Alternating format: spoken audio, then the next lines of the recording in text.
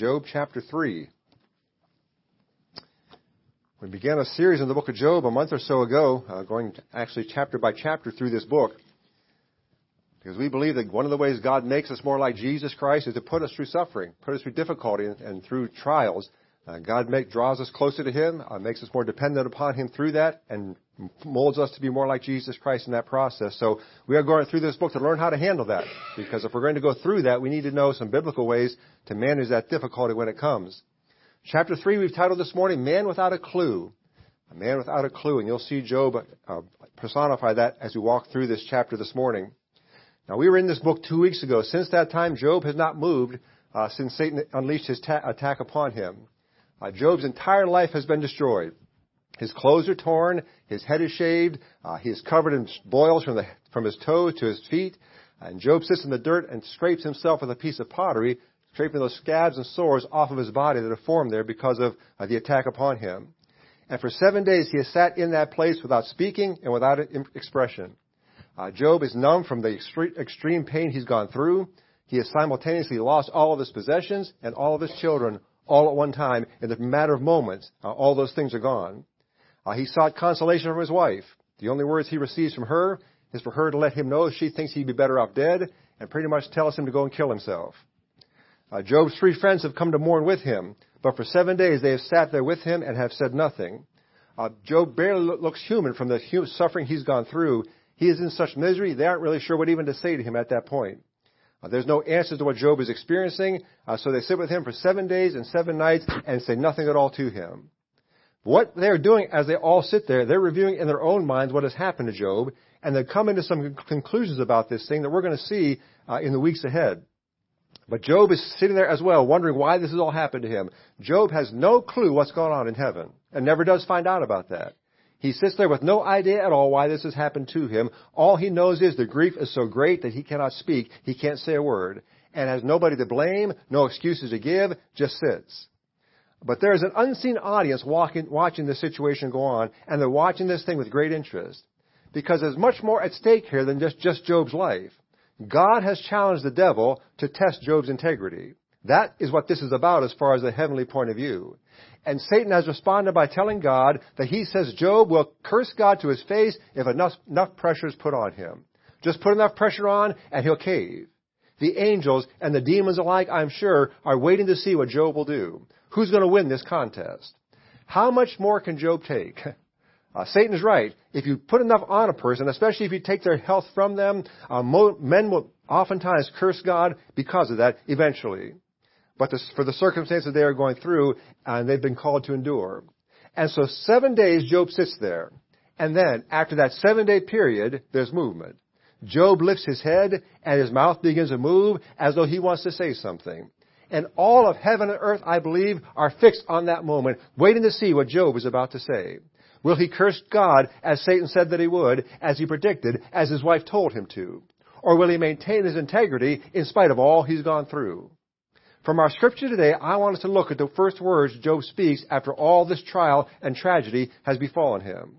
I want you to see his words from a practical point of view as Job responds to his calamity. But again, as we've talked about several times now, there's more going on in this book than just Job's calamity. This book is also a prophetic book. This book tells us about that time to come, that time known as the Great Tribulation. I want to remind you, the tribulation is a period of time that commences after God takes His church out of here through the rapture. The church does not go through the tribulation. There is no point for the church to go through that. All those who are unsaved when Jesus Christ returns will be here at that time to go through that difficulty. And specifically, this is a time where God has designed to bring His people, the nation of Israel, to repentance and back to Him again. That's what the tribulation is all about, and He'll do that by unleashing horrors upon this earth for 3.5 years, the likes of which the world has never seen. There have been horrors that have gone on in this world, folks. There's horrors going on right now. Nothing compared to what the tribulation is going to be all about. And the end result of all that time, that 7-year period, is that Satan and those who follow him will be vanquished, and the entire world will be placed finally under God's control. Amen. Now, the first thing I'd like you to see, so as we go through this, is going to be sort of a Bible study this morning, as well as some practical teaching from the words that Job speaks. I want us to start with the first 10 verses of this thing as Job curses his day. Job curses his day. Look at verse 1. After this opened Job his mouth and cursed his day. Notice what Job doesn't do. He doesn't curse God. That's what Satan predicted. That's not what Job does. Job curses his day instead. He doesn't blame God for the attack. He doesn't blame God for what has occurred in his life. Job has sat there for 7 days pondering what has happened to him, and his conclusion that he comes to as he considers this plight, it would simply be better had he never been born. That's his first conclusion he's come to. Now, we look at those words, and we might judge him for his response to these things. We could tell him how that all things work together for good, how that God always has a plan, how he must keep the faith and keep pushing forward. Those responses would not even begin to show an understanding of what Job has gone through. And as I mentioned to you, the first message in this series, Job was a real person.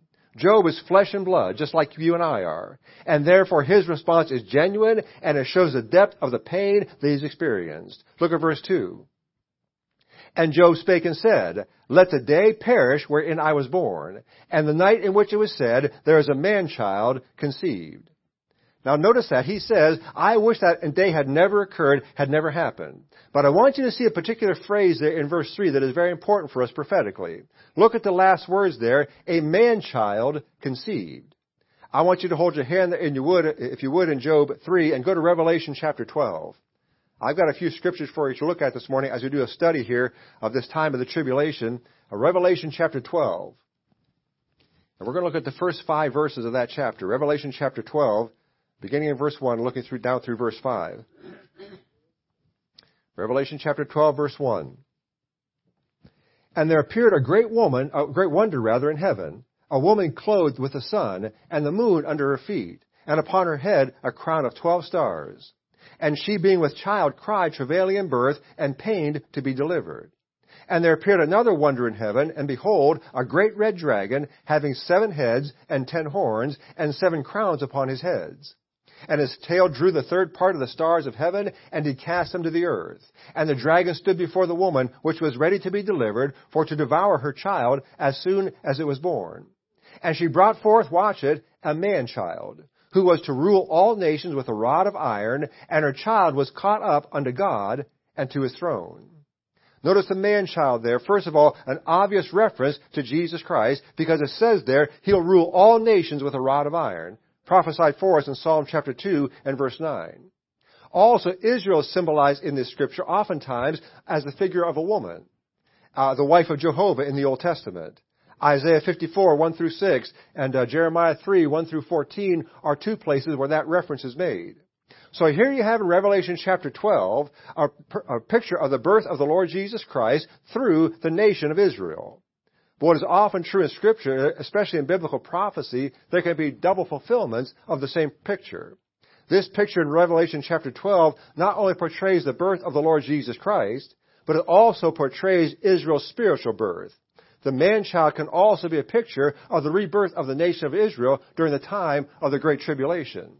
There will be 144,000 witnesses, 12,000 from each tribe that come out of that nation as a remnant who are faithful unto the Lord. And the symbolic use of the painful birth and tribulation is common in pictures given to us by the Old Testament prophets. Isaiah prophesied of a day where Israel would come back to life, where they'd return spiritually to where God wanted them before they had sinned against Him. I want to read you Isaiah chapter 66, verse 7. It says, Before she travailed, she brought forth. Before her pain came, she was delivered of a man-child. Who hath heard such a thing? Who hath seen such things? Shall the earth be made to bring forth in one day, or shall a nation be born at once? As soon as Zion travailed, she brought forth her children. Folks, that is a prophecy of the nation of Israel being reborn. But only after great travail. Only after they go through the horror of the pain of the tribulation time. I'd like you to turn to Jeremiah chapter 30. Go back the other way in Scripture. Go to Jeremiah chapter 30. Another prophecy regarding the birth of the nation of Israel through great tribulation, through great travail. Jeremiah chapter 30. And when you get there, look at verse 6. Jeremiah chapter 30, verse 6. Here's another prophecy regarding the rebirth of the nation of Israel. Jeremiah 30, verse 6 says this, Ask ye now, and see whether a man doth travail with child. Wherefore do I see every man with his hands on his loins, a woman in travail, and all faces are turned into paleness. Alas, for that day is great, so that none is like it. It is even the time of Jacob's trouble, but he shall be saved out of it.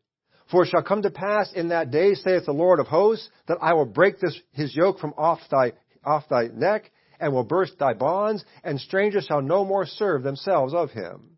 But they shall serve the Lord their God, and David their king, whom I will raise up unto them. Notice that we have the same symbolism here in Jeremiah as we have in Job and in Revelation. After great travail, the nation of Israel breaks forth, and they serve the Lord as they did during the reign of David.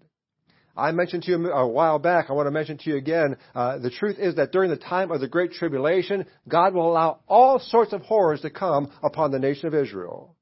And the purpose of that will be to draw them back to Him. They will occur to get them back into the place of God's blessing and God's favor. Amen. The whole point of the tribulation time is to get Israel back to where they need to be, back under God's rule once again. That's why it's there. And so that travail will break forth, and those horrors will come, and the whole point is to get that chosen nation back to Himself again. Amen. And folks, that's why I believe the church does not go through the tribulation time. There's no part of the tribulation that in any way would benefit or pertain to a believer who's been living in the church age. It is all about bringing Israel back to their time and getting them back under God's rule again. So Job shows us just how difficult this time is going to be and what God's people, the nation of Israel, is going to have to endure to go through that time. Now, go back to Job again if you would. Because I don't want us to miss what Job is saying practically here in the midst of this prophetic connection. Job is in the midst of a battle between Satan and God. He is the pawn in that battle. And in spite of all that he is enduring, Job has not cursed God. Grab a hold of that, folks. Job has not cursed God in spite of all that. He stayed faithful to God. He is enduring, not cursing. Instead, what does he do? He curses the day of his birth. Now, I want you to understand, that does not indicate a lapse in Job's faith. That's not what that is at all. It does not indicate that Job has become bitter and resentful toward God. He just wants the pain to stop. He just wishes this day was over, that he had never been brought into this time. He is not bitter toward God at all. He just wishes the day of his birth would never have occurred so he could avoid all that he's going through at this time. That reaction to his in no way is unspiritual and in fact is completely reasonable. And my guess is he's reacting more spiritually than I would have had I been in the same place that Job is in. But I want you to see another prophetic reference here. Look at verse 4. It says, As for that night, let darkness seize upon it. Let it not be joined unto the days of the year. Let it not come into the number of months. He talks about the days and that day in verse 4. Prophetically, that phrase is almost always a reference to the day of the Lord. The day of the Lord is just another reference to the time of God's judgment during the tribulation and also includes the second coming of Jesus Christ and the establishment of His kingdom on earth. And you'll find throughout the Old Testament prophecies, it's always a reference to a time that God is going to deal specifically with the nation of Israel. So historically, Job is referring to that day of his birth. Prophetically, he is referring to that future day, that day of great tribulation. And Job says several things here that pertain to that day of tribulation that I'd like us to take note of this morning. Again, notice he says in verse 4, it will be a day of great darkness. Let that day, he says, be darkness. Job considers his day of his birth as a day of darkness and a day of night. But that also tells us about the future coming judgment during that day of tribulation. I want to read you Amos chapter 5, verse 18. It says, Woe unto you that desire the day of the Lord. To what end is it for you? The day of the Lord is darkness and not night. He says, as if a man did flee from a lion and a bear met him, or went into the house and leaned upon his hand upon the wall and a serpent bit him. Shall not the day of the Lord be darkness and not light, even very dark and no brightness in it? Zephaniah says this, Zephaniah chapter 1 verse 14, The great day of the Lord is near, it is near, and hasteth greatly, even the voice of the day of the Lord. The mighty man shall cry there bitterly. The day is a day of wrath, a day of trouble and distress, a day of wastefulness and desolation, a day of darkness and gloominess, a day of clouds and thick darkness. Revelation chapter 6 verse 12, And I beheld when he opened the sixth seal, and lo, there was a great earthquake, and the sun became black as sackcloth of hair, and the moon became as blood. Later in chapter 16, verse 10 in Revelation, John says, "And the fifth angel poured out his vial upon the seat of the beast, and his kingdom was full of darkness, and they gnawed their tongues for pain." It's going to be a day of great darkness. Literally and spiritually and figuratively, it's a horrible day of darkness and pain. As God unleashes all of His fury upon this earth. Notice also in verse 5, if you would, Job chapter 3, verse 5, "Let darkness and shadow of death stain it. Let a cloud dwell upon it. Let the blackness of the day terrify it." It is also a day of death. A day of death. Notice that phrase there again, the shadow of death. That is a phrase used throughout the Word of God, but is used 8 times in the book of Job. With this book having such a tremendous connection to the tribulation time, there is some prophetic connection to this phrase, the shadow of death. Now you're aware of that phrase from Psalm 23 verse 4, "Yea, though I walk through the valley of the shadow of death, I will fear no evil, for thou art with me, thy rod and thy staff, they comfort me." But Jeremiah also uses that, and Isaiah also uses that phrase, and Amos also uses that phrase. Every time that phrase is used in those places, it is always a reference to the tribulation time. In many places throughout the Old Testament prophecies, the shadow of death comes over the land and covers it, as with a dark cloud that totally blots out the light of the sun. Now, because of our limited understanding, because of our ability to conceive what God can do and will do is limited, we cannot fully know what this phrase means. But I want to let our imaginations run wild just for a minute. Realize in the last days, there's going to be a war of cataclysmic proportions at the end of the tribulation. That war called the Battle of Armageddon. It's possible that war will be some sort of nuclear holocaust that could spread a cloud of dust of radioactivity over the entire earth. A cloud that could cover all those who live during that time and cover all those who are there. Job 3 verse 5 connects that shadow of death to a cloud. It's very possible, I'm not saying it's true, again, just let our imaginations run for a minute. It's very possible that a nuclear war of that size could create that kind of radioactive cloud that would darken the sun and cover the entire earth. I know we're speculating, but it does give some idea, folks, of the picture of just how awful that day is going to be. How horrible that day will be. Look at verse 6, Job chapter 3. "As for that night, let darkness seize upon it. Let it not be joined unto the days of the year. Let it not come into the number of the months." Job says it's a day that doesn't count. A day that doesn't count. Now, historically, what's Job saying? He's saying, I wish the day that I was born was never counted. He wishes there were not part of any of the days of any month of the year that included his birthday. He wishes there were no way that he could say that it was his 39th birthday or his 51st birthday or whatever it might be. That is the depth of the misery Job is going through. He wishes he had no birthday whatsoever. But certainly those in the tribulation are going to wish the same thing. And those coming days are going to be very special, like no other day that has occurred up to this point. It's going to be a confusing time. It's going to be a time when things are turned upside down, a day of transitions from the wonderful day of grace to the horrible day of the Lord. Amen. Matthew chapter 24, verse 21, Jesus Christ says, "For then shall be the great tribulation, as was not since the beginning of the world to this time, nor ever shall be." Amen.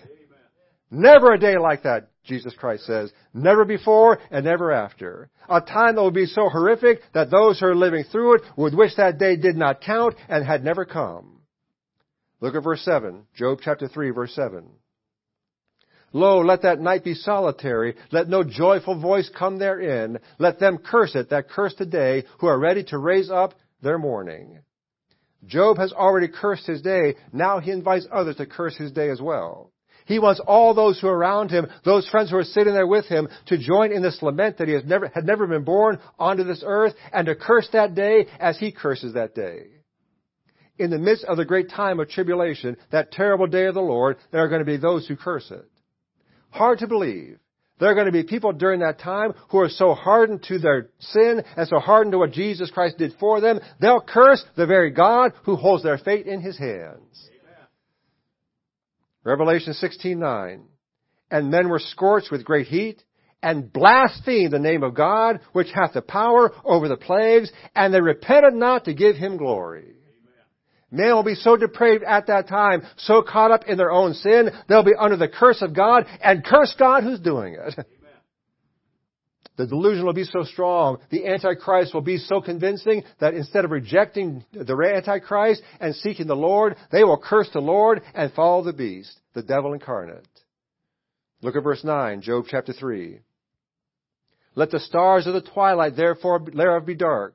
Let it look for light, but have none. Neither let it see the dawning of the day. A day of hopeless emptiness. A day of hopeless emptiness. With all that Job has gone through and continues to go through, it's easy to see why he'd say this. I'm assuming we've all done this at some point in time. I know I have. You lay in bed at night, unable to sleep for whatever reason, and just waiting for the dawn to come. Why is it taking so long for the morning light to come? What is Job saying here? In his case, he is under such torment. He is not waiting for dawn to come. He has no hope dawn ever will come. He believes it's going to be in night for the rest of his life. He is so convinced there is no light at the end of his tunnel. There is no hope for any sort of relief whatsoever. No hope that his situation will ever improve. Now, folks, I know we can't put ourselves there because I will not want to be there. I will not be there. But imagine what it's going to be like when all the forces of hell, all the forces of evil are permitted by God to be loosed upon this earth. We think it's bad now. We haven't seen anything like it's going to be during that time. All the forces of evil being let loose over all the earth with no restraint whatsoever. I know it seems like evil reigns right now. I know we watch elections occur and we think evil must reign over and over, and truly it does. What we see now, folks, I want to say to you, is a drop in the bucket compared to what's going to happen during that 7-year period of time. Amen. What the earth is going to experience during that tribulation is much, much more than we see right now. It'll be a day of no hope. It'll be a day of no light. And those who are in the midst of that thing, as we mentioned, will not repent, will not turn back to God. Even in spite of that, they will curse Him and reject Him. They will not acknowledge their sin. They will not see the evil of their ways. They will be convinced that somehow, some way, they can weather through God's judgment. You've got folks like that today, you know. People you work with, people you associate with. Somehow they're going to get through God's judgment. Somehow they're going to be okay when they meet God. Many men believe that it's not the case. They laugh at God. They mock God. No fear that God will judge them for any of that. And that attitude will continue into the tribulation time, even as God's full wrath comes upon them. It is amazing to me how the pride of people and their sinful desires can fool them into believing things that simply aren't true. It's amazing to me. They believe that somehow, some way, they can get through unscathed, that God is just a myth, or God is just a fairy tale, and that God's judgment is not real. Believer, I want to say to you this morning, God's judgment is real. It's coming. It's coming. And when it comes, there's no relief. No relief whatsoever. There's a rude awakening coming someday as they stand before God if they persist in that attitude. God's wrath upon sin will come someday, and when it comes, there's no stopping it. Look at verse 10. Because it shut not up the doors of my mother's womb, nor hid sorrow from mine eyes. A day of sorrowful birth. A day of sorrowful birth. Job laments the fact that he was born, doesn't see it as a joyous occasion, rather sees it as a time of sadness and sorrow. And again, that is the picture that God is using to show us how through sadness and sorrow and travail, Israel will be reborn. So prophetically, what do we see? We see that all this great sorrow and pain that those who are left here after the rapture will have to go through, and there will be such anger, and there will be such sorrow and such torment during that time, and rather than turn back to God, people will curse God and reject Him. I want to say to you folks, please hear me. If you have unsaved loved ones, unsaved friends, unsaved people you know, you need to talk to them about getting saved and knowing Jesus Christ. Amen. You don't want them going through that time, because that's just the tip of the iceberg of what they'll go through for all of eternity. Right. Get them saved now. Talk to them now. Call them today and say, look, I need to talk to you about Jesus Christ. Amen. Because God's judgment is coming, and when it comes, there's no relief. No relief whatsoever. Take every opportunity to show Jesus Christ to your world. Take every opportunity through your speech and your behavior to demonstrate Jesus Christ. Please put aside everything in your life that might in any way distract you from the job that Jesus Christ has given us to do, demonstrating Jesus Christ to them. Even if there are things you're not convicted about, even if there are things that have no value to you whatsoever, put them aside and show Jesus Christ. We need to do it, folks. We need to do it now. Need to do it now. Today is the day of salvation. Now is the accepted time. Do all we can and give up whatever we must give up to help our unsaved friends and loved ones see that Jesus Christ is the only answer to God's judgment that's coming. And beginning in verse 11, Job considers an ageless question. Job considers an ageless question. Job has cursed his day. And now here's the question he asks. Why was I ever born? Why was I ever born? Why was I ever put onto this earth? What is the point of my life? Now, you may have never been to that point. Maybe you have. Maybe you've been in such despair at times. Maybe life has seemed so difficult and so unfair that you wonder why God allowed you to be born in the first place. Job was wondering here why he was never stillborn. Why did he have to come out of his mother alive? He's wondering why his spirit couldn't have left him and gone to heaven rather than stay on this earth and endure all that he had to endure. Look at verse 11. Why died I not from the womb? Why did I give up the ghost when I came out of the belly? Why did the knees prevent me? Or why did the breast that I should suck? I want you to look at that and then go back to Job chapter 1 and verse 5. Job chapter 1 verse 5. And it was so, when the days of their feasting were gone about, that Job sent and sanctified them, and rose up early in the morning, and offered burnt offerings according to the number of them all. For Job said, it may be that my sons have sinned, and cursed God in their hearts. Thus did Job continually. Job was a man who had faithfully served God. Faithfully served God to his family, faithfully served God to those around him. He had served God all of his life, done everything that he was supposed to do, and remained faithful to God in all that God expected of him. This is a saint of God who spent his entire life serving the Lord, doing all that God had called him to do, and doing it in the perfect way that God expected him to do it. And now Job is receiving the pay of one who spent all of his life ignoring God, and disrespecting God, and refusing God's standard, and serving the devil. Job is getting that back in return for what he's done. And with those thoughts on his mind, beginning in verse 13 and going down through verse 19, Job contemplates death. After he's gone through all he's gone through, watching all that's gone on around him, Job is saying, you know what? Not just why was I ever born? Rather, why did I even have to have life itself? Why did I even have to be born into this life? Why would I be alive? Job is saying, I'd be better off dead. Be better off dead. Now, that might be alarming talk to our friends and loved ones if we were to say that. If they heard us considering the fact that maybe death is an option to the pain we're experiencing. Our friends and loved ones may be concerned about our well-being, might even call in some authority to get us to a safe place if we talk that way. But we need to understand, folks, what Job is going through. Having lost everything, he is desperate and depressed and in despair. And with all this happening in his life, considering death is not out of ordinary. It's understandable. I've never been to that point in my life myself, but over the years, I can't count the number of people who I've dealt with who are at that point, who even made attempts to end their lives because they just couldn't handle the misery anymore. And in some ways, it's natural to wonder when we go through difficult hardships, is life really worth living? Is this really worth what I have to go through? What's the end of all this, and what's the point of it all? If life is worth living, is it really worth being here? And that's where we find Job. Job, first of all, considers the nature of death. Look at verse 13. He says, for now should I have lain still and been quiet. I should have slept, then had I been at rest. He considers the nature of death. Job considers the Old Testament saints to be at rest in death. We're not going to go there this morning, but I know you know the story well. In Luke chapter 16, we have the conversation between the rich man and Lazarus. Have you noticed the fact that the rich man is the one who's doing all the talking? He's the one who's doing all the talking there. Lazarus is not saying a word. You know why that is? Because Lazarus is not desperate. Lazarus is at rest. Lazarus is at peace in God's resting place. Amen. Folks, heaven is a permanent resting place. Amen. And that's what Job is crying out for here in the midst of his trial. But then Job also considers his neighbors in death. His neighbors in death. Look at verse 13 again. For now should I have lain still and been quiet. I should have slept. Then had I been at rest. With kings and counselors of the earth, which built desolate places for themselves. Or with princes that had gold, who filled their houses with silver. Or as an untimely birth I had not been, as infants which never saw light. Job is aware of this, folks, that many people in our day are not aware of. Death is the great equalizer. Death is the great equalizer. You know one thing about everybody? Unless Jesus Christ comes, we all die. We all die. That equalizes it all. I don't care how much you have or how little you have. I don't care if you have a high position or a low position. Death equalizes all of it.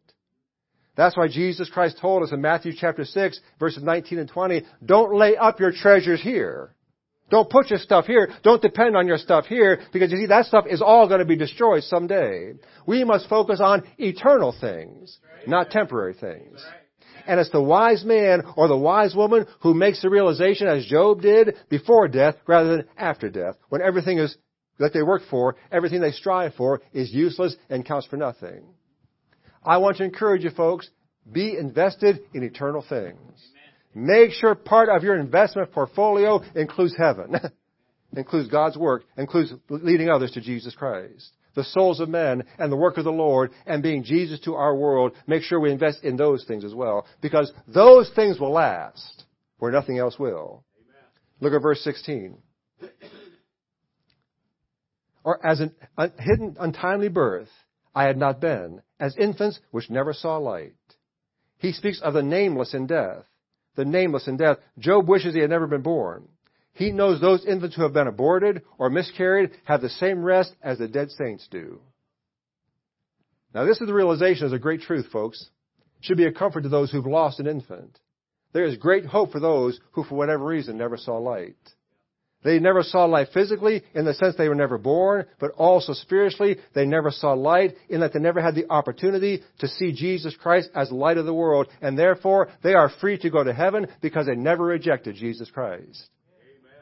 His death, burial, and resurrection covers their sins, and they are not required to pay the penalty for them because they never had a chance to either receive or reject Jesus Christ. Any child who passes away, not knowing right from wrong, not having the opportunity to make a choice for Jesus Christ, no matter how old they may be or how their lives end, they are all covered by the blood of Jesus Christ. Amen. And I hope you understand how I say this.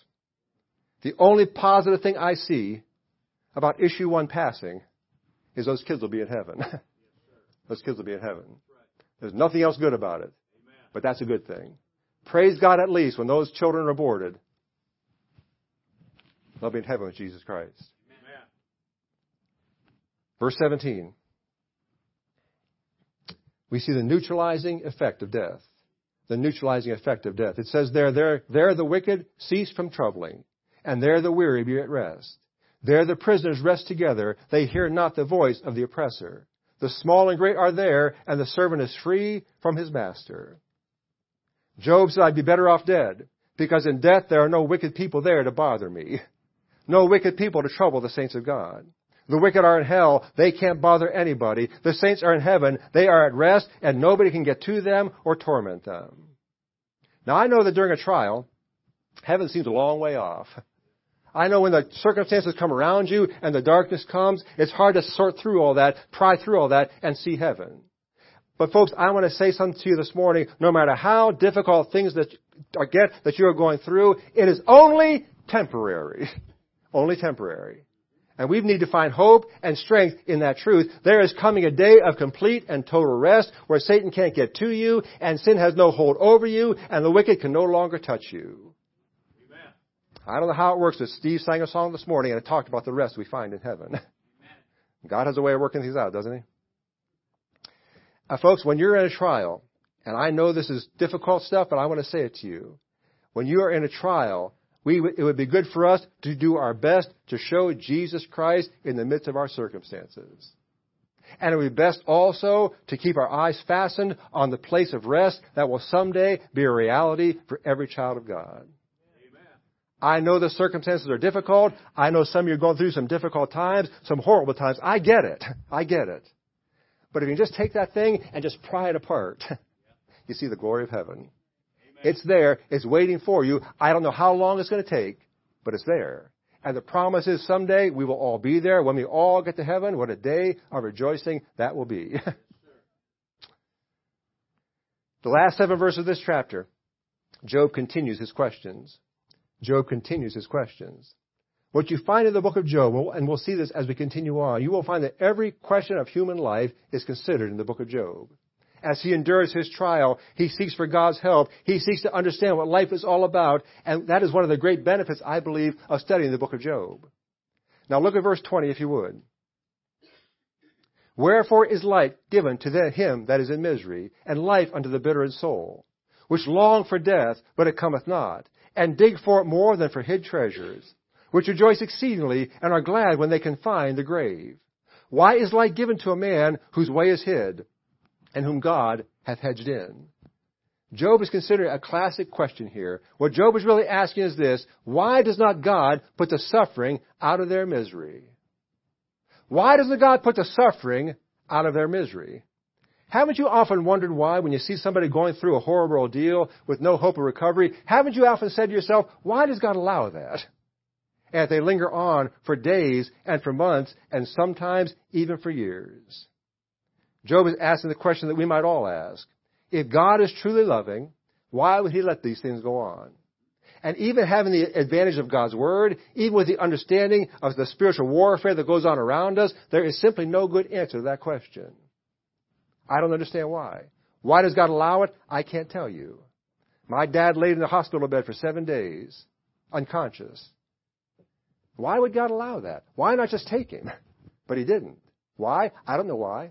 When the time was right, God took him. There's a lady I know who just passed away this week. Her name was Pat Piggott. Pat was a great soul winner for Jesus Christ. And she was in a nursing home and witnessed to everybody in that nursing home. I mean, everybody. Doctors, nurses, everybody. And she said at the end of that thing, why am I still here? I've done the work I need to do. Why is God keeping me here? I don't know why God kept her there until recently she passed away. I have no idea. All I know is that God is merciful, and God does care, and God always has a purpose, and God's purposes are always right. And folks, you need to grab a hold of that. Don't let that slip away from you. Make sure you have it placed in your mind all the time. God is merciful, and God is always right, and God's purposes are always exactly what they need to be. Amen. Because I want to tell you, when you go through that difficulty, you're going to question like Job did. You're going to wonder why. You can't wonder why. Instead, you say, you know what? God is gracious. God is merciful, and God has a plan. And you hold on to that. Amen. Because there's nothing else to hold on to. We got to be grounded in that truth. Now, in terms of a tribulation connection here, Revelation chapter 9, verse 6, during that horrible time, the people will want to die, but will be unable to. That verse says death will flee from them, Revelation chapter 9 and verse 6. Those folks are going to be in such agony, and they'll want to die, and death will not come to them. And the same is true of every person, every soul in hell this morning. They want the pain to cease. They want the torment to end, but those in hell are never annihilated. They're there forever, all of eternity, and they will continue there forever and ever in the torment of that horrible place. That's why Jesus Christ came, to avoid all that. Amen. God sends nobody to hell. A man goes to hell by his own choice. They've got a way out, and they choose not to take it. If you're here this morning or listening by way of Facebook Live or YouTube and have never trusted Jesus Christ to be your Savior, I will say to you, hell is not where you need to be if you trust Jesus Christ. That's the option you have. You've got a choice to make, one or the other. Look at verse 23. Why is light given to a man whose way is hid, whom God hath hedged in? In chapter 1 and verse 10, Satan's complaint to God was that God had hedged Job in with his protection. Now Job feels hedged in by God as God has allowed him to be the object of the full assault of Satan's attack. Verse 24, for my sighing cometh before I eat, and my roarings are poured out like the waters. Job's torment has become so great, he is under such a trial that he is reduced to making noises like an animal as he suffers. The intense pain he's going through, the intense suffering he is going through, get the picture this morning of what Job is dealing with. Verse 25, look at what it says. For the thing which I greatly feared is come upon me, and that which I was afraid of is come unto me. I was not in safety, neither had I rest, neither was I quiet, yet trouble came. The fear factor in Job's suffering. And for the first time, we get a glimpse into the reason why Job's trial came. One of the reasons, an impending problem in Job's life that God is revealing through this trial, through these struggles. in spite of his godly life, in spite of his righteous life, Job had some hidden fears. There were some things Job was afraid of. Now, I'll tell you, as a believer, there's only one kind of fear we should have. That's the fear of the Lord. Amen. The only thing we need to fear is fear God. Amen. A person who genuinely fears God, I believe, will fear nothing else. And what that tells me is sometimes God may bring a trial into our lives to force us to face our fears and realize that with God on our side, we have no need to fear anything. Amen. But sometimes we don't know that until it's proved to us. And God brings trials to purify us and to force us to deal with areas in our life that don't fully match what God wants from us. What is the opposite of fear? The opposite of fear is faith. Faith. And sometimes the only way to grow our faith and push out fear is to have that faith tested. Being made conformable under the image of His death. And so we see God's work in our lives through our trial as we have proof that God is faithful and that His mercy endures forever. And it's only then that we can cast off our fears and rest in our faith in Him. Amen. You know how you'll get rid of your fear? You may have some horrible fear this morning, something that just scares you to death. You know how to get rid of that fear? Let God have you face it and realize it's not that big of a deal. When God gets through it, you say, what was I afraid of? Remember as a kid worrying about the monsters in your closet? Won't open that closet door because there's monsters in there? Remember when you open the door and there's no monster there? Sometimes God has to force us to open the closet door. So you know what? There's no monster in there. I've got it all taken care of. Got it all handled. I want to ask you a question this morning. What do you fear? What are you afraid of this morning?